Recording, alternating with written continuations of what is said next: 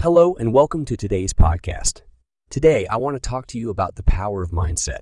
You see, our mindset is the lens through which we view the world. It shapes our beliefs, our attitudes, and our behaviors. And if we can learn to harness the power of our mindset, we can achieve incredible things. So, what exactly is mindset? It's simply our attitude or disposition towards something. It's the way we approach challenges and opportunities. And there are two primary types of mindset, a fixed mindset and a growth mindset.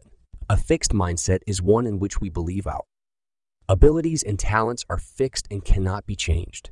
We tend to shy away from challenges because we fear failure and believe that failure is a reflection of our inherent limitations. On the other hand, a growth mindset is one in which we believe our abilities and talents can be developed through hard work and dedication. We embrace challenges as opportunities to learn and grow, and we see failure as a temporary setback, not a reflection of our innate abilities. So why is mindset so important? Well, studies have shown that people with a growth mindset are more resilient, more motivated, and more likely to succeed in life.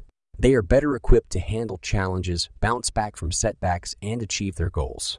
Thank you for listening to today's podcast. I hope it has inspired you to cultivate a growth mindset and achieve your full potential.